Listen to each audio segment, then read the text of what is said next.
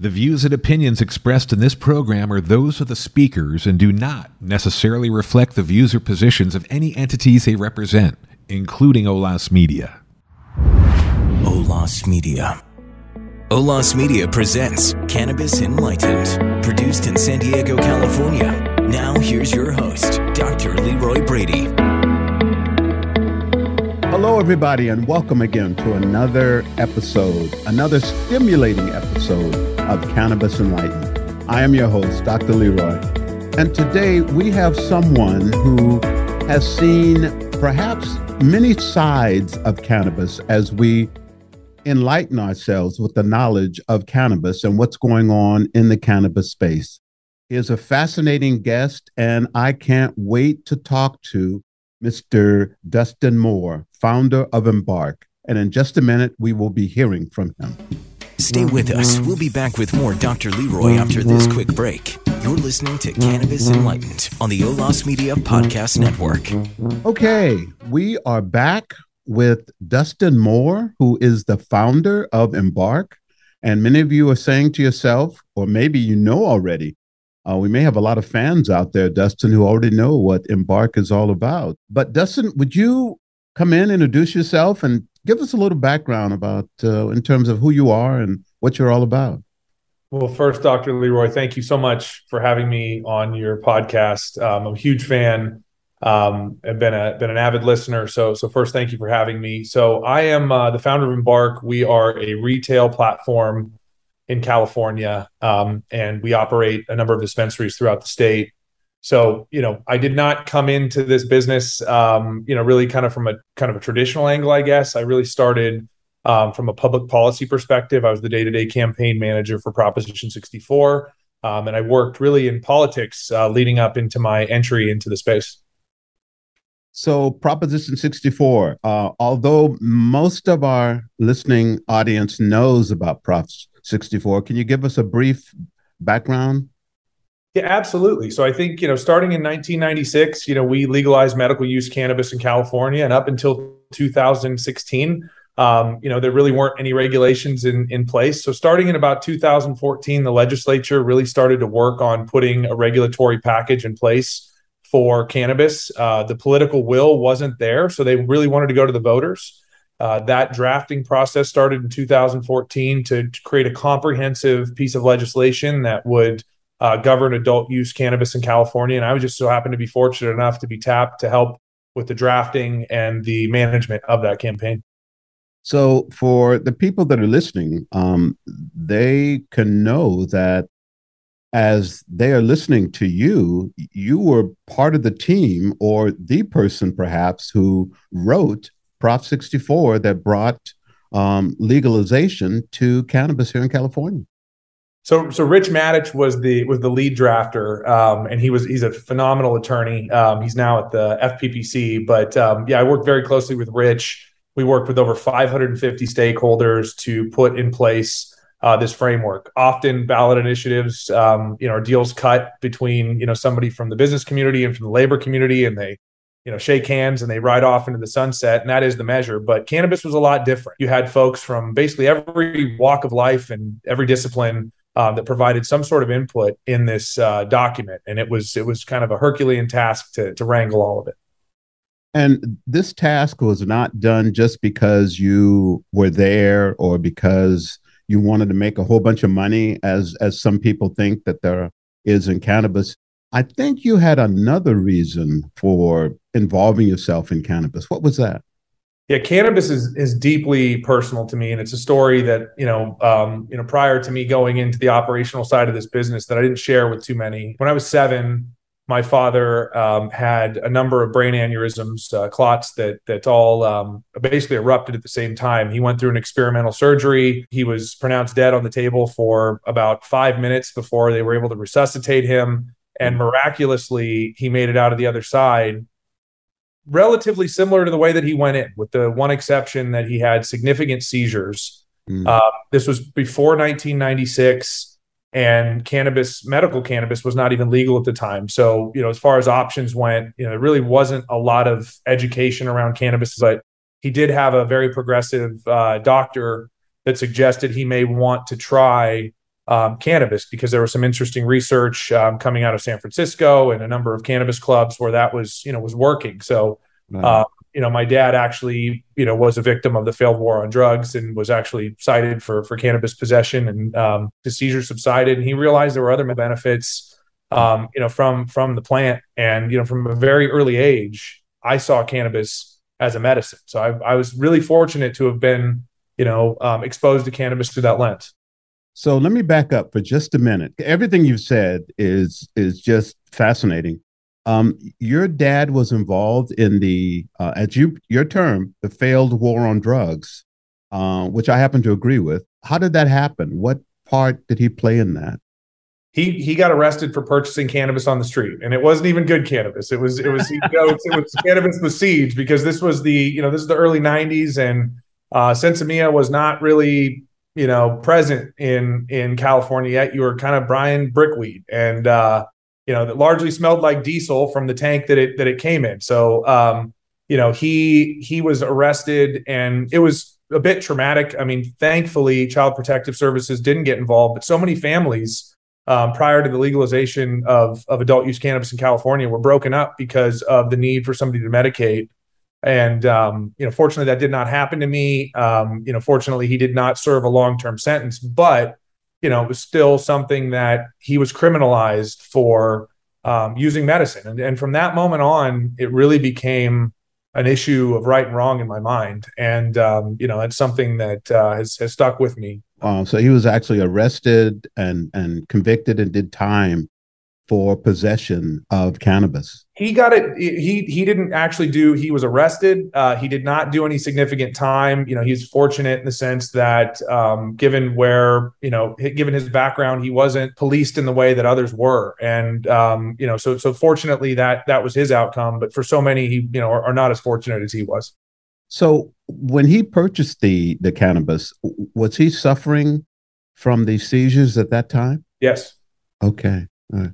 And I don't know, so I'm just asking you, it got progressively worse the older he got. Was it because of the cannabis or not? But he still kept cannabis as a ritual, as part of his life, given some of the other ailments that came from the surgery. And I think just generally he realized it was part of his daily, regimen. Now, was this something that you knew as you were growing up and you kept it in your mind, and this stuck with you as you got to the point where you were involved in cannabis politics, cannabis writing of Prop 64? Is that something that stayed with you? Absolutely. My dad and I went together. I got my medical card at the OCBC in Oakland. The moment I turned 18, it was almost like a badge of honor to have arrived at that point post medical legalization. But cannabis policy. I've always been really passionate about politics. Mm-hmm. And politics and policy are fundamentally different things, right? Politics are the way that you achieve policy. And I just, was very, very passionate about policy, but also the politics that would arrive at a political outcome where this policy could survive. Do you feel like cannabis is caught up in the politics of our society right now? Absolutely. But it's a fundamental shift from where it was, when my dad first started consuming cannabis. Now it's used to galvanize, voter turnout. I was at the Clio Awards this last weekend, and, the Cannabis Voter Project was featured for having mobilized, as a bipartisan issue. I mean, you have folks like Seth Rogen now in national campaigns that are using cannabis to turn out the vote, which is just, it's inspiring to me that that's where we've, how far we've come. We have a long way to go, let's be clear, but right, making progress. Now, let's move it. So your dad is doing well now? Yes. Okay. I've been privileged to be put in front of so many different patient communities. And, as an example, just a few weekends ago, we held a Weed for Warriors event at our Fresno dispensary, and the turnout was incredible. And not just for the cannabis, but for the community. We have other veterans, that are our employees who have told us that, hey, this is the first time we felt like we've had a family since we left service. It's just, this plant is magical, and it has the ability to unify communities in such a positive way. And not because of the THC that's in it. I know that most people that I come across, and I tell them what I do. I'm a podcast host for Cannabis Enlightened, the first thing that comes to their mind is the THC and they're getting high. Then I have to quickly change and say, well, there's CBD, there's CBN, there's a lot of cannabinoids that are in cannabis that can help. Do you come across those kind of individuals? Yeah, the learning curve is steep. The endocannabinoid system is so complex, and what cannabinoid works for you may not work for me. And, it's so important that people understand that this is not just about getting high. It's so much more complex than that. And I think there's so many different cannabinoids like, CBN, non-psychoactive for sleep. I mean, we're finally at a place where we're getting to do research now. I mean, I'm very proud of Prop 64 and the amount of money that was able to be deployed for research through the university systems in California. And I think we're just barely scratching the surface of what this plant can do. Yeah, I cringe sometimes, and I guess you might too, when I hear a lot of my friends talk about buying cannabis at the gym or buying cannabis at 7-Eleven, a gas station on the way from here to there. And I say to them, do you really know what you're getting? Do you know what you're buying?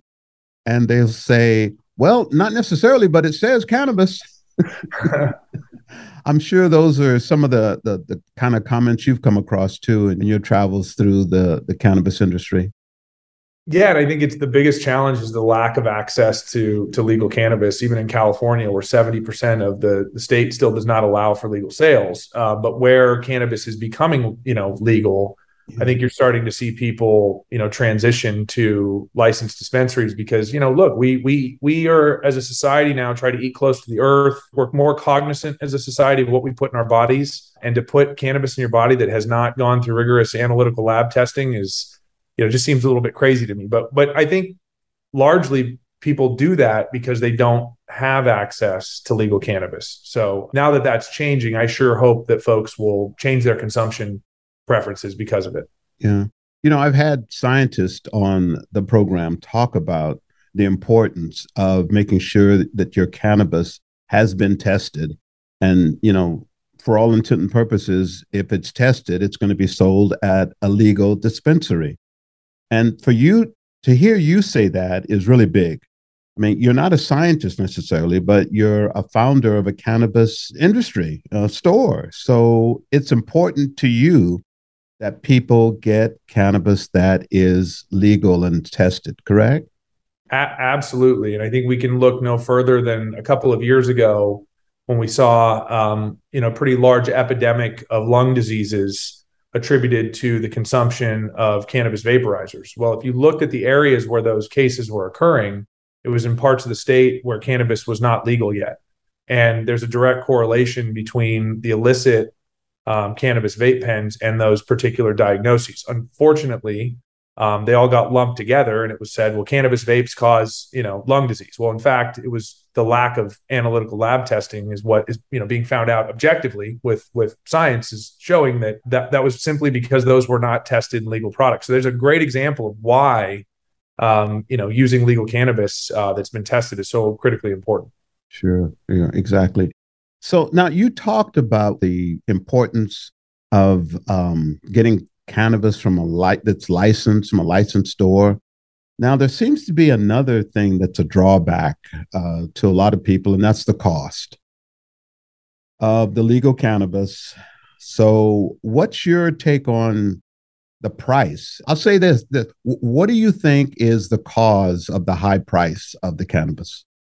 I mean, we have state and local taxes that exceed, 40 to 50%. And if you look at the price of, cannabis you can buy at the gym, it's about 40 to 50% less than you could buy in the store. Well, the only difference there is the taxes. So, unfortunately, cannabis is often seen as a silver bullet to budget woes. And that's what creates the political will to pass legislation.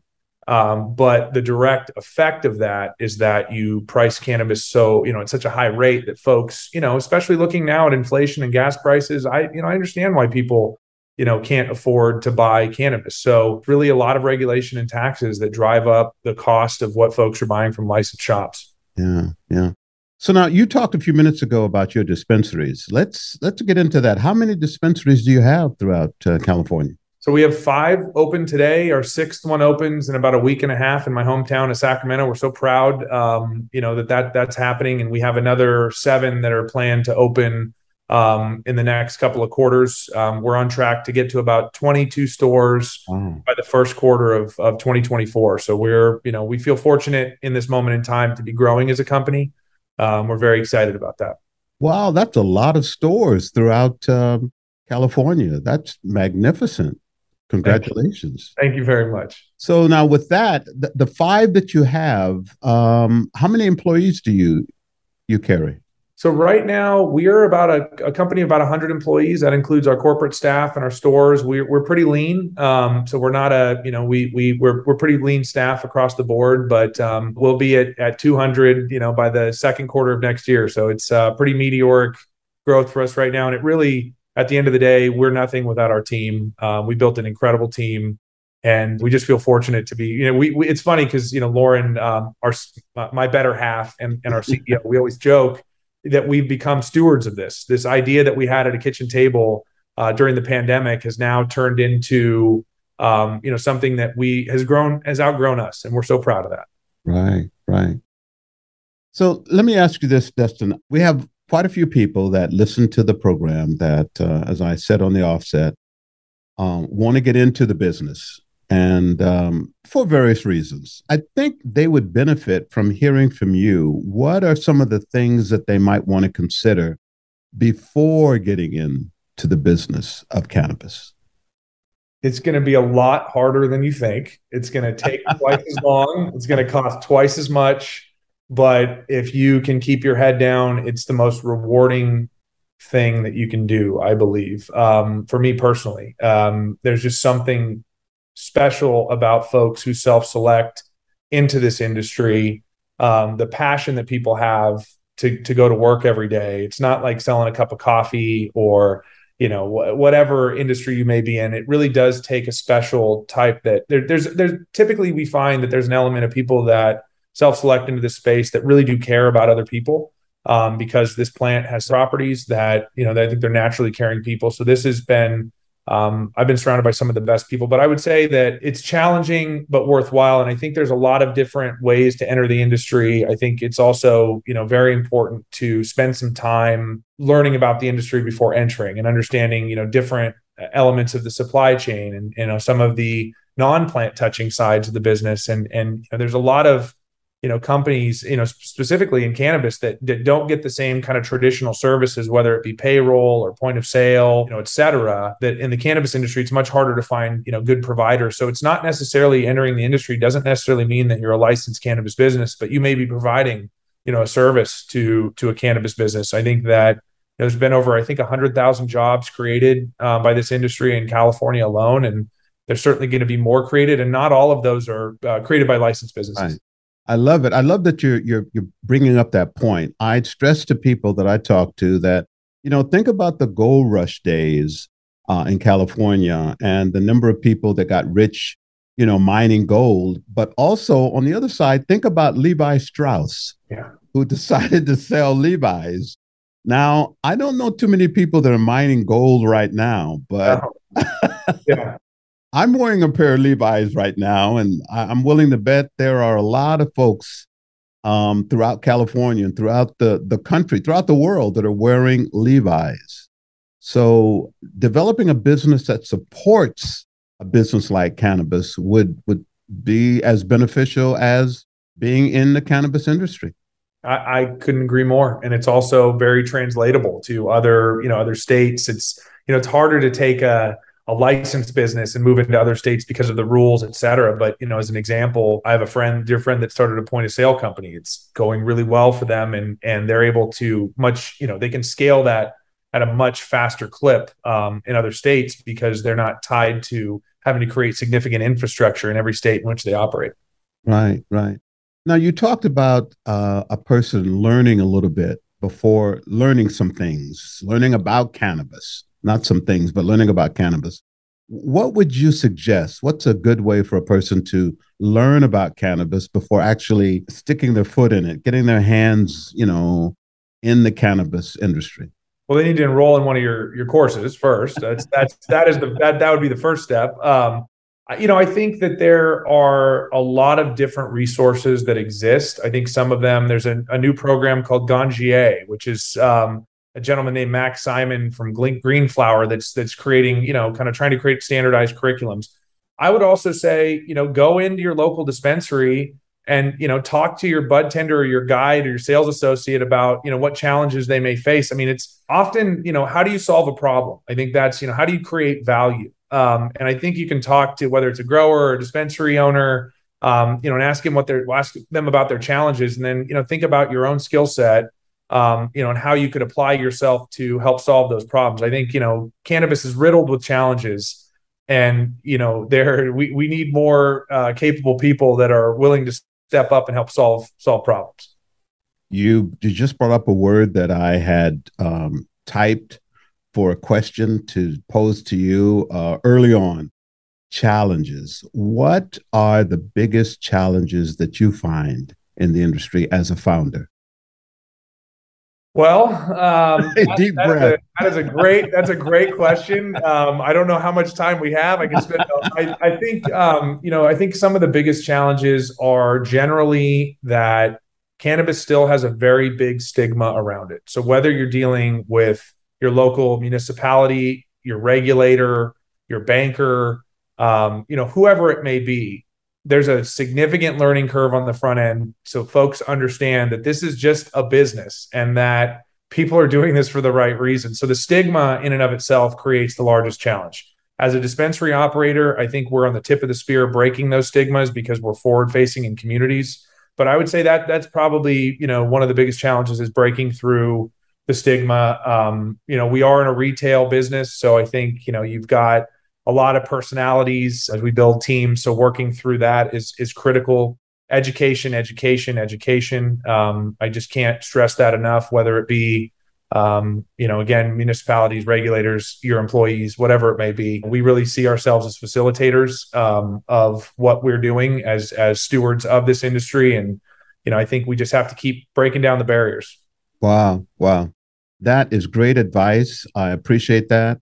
And I hope the people listening to this particular episode of the podcast take this to heart from a founder of one of the more progressive, thinking forward cannabis industries here in California, Embark.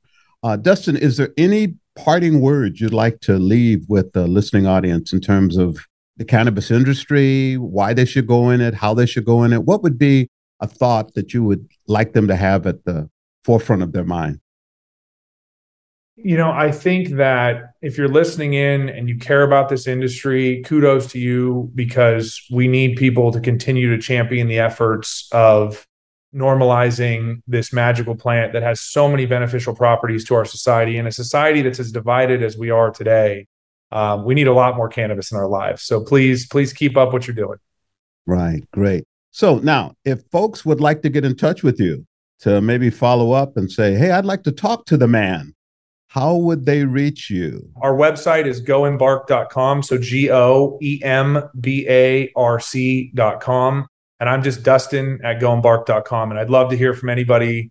At the end of the day, I love this industry because of the people. So I'd love to hear from your listeners. And yeah. Fantastic. Thank you very much, Dustin. Listen, it's been a pleasure, a delight, a thrill to talk to you today. You've been a fascinating guest, and I appreciate your time that you've given us. So thank you again very much. Thank you so much for having me. Thank you for listening. If you have any comments or questions for me, please reach out to Dr. Leroy at cannabisenlightened.com. I'm your host, Dr. Leroy. Thanks for listening. And remember, knowledge is power.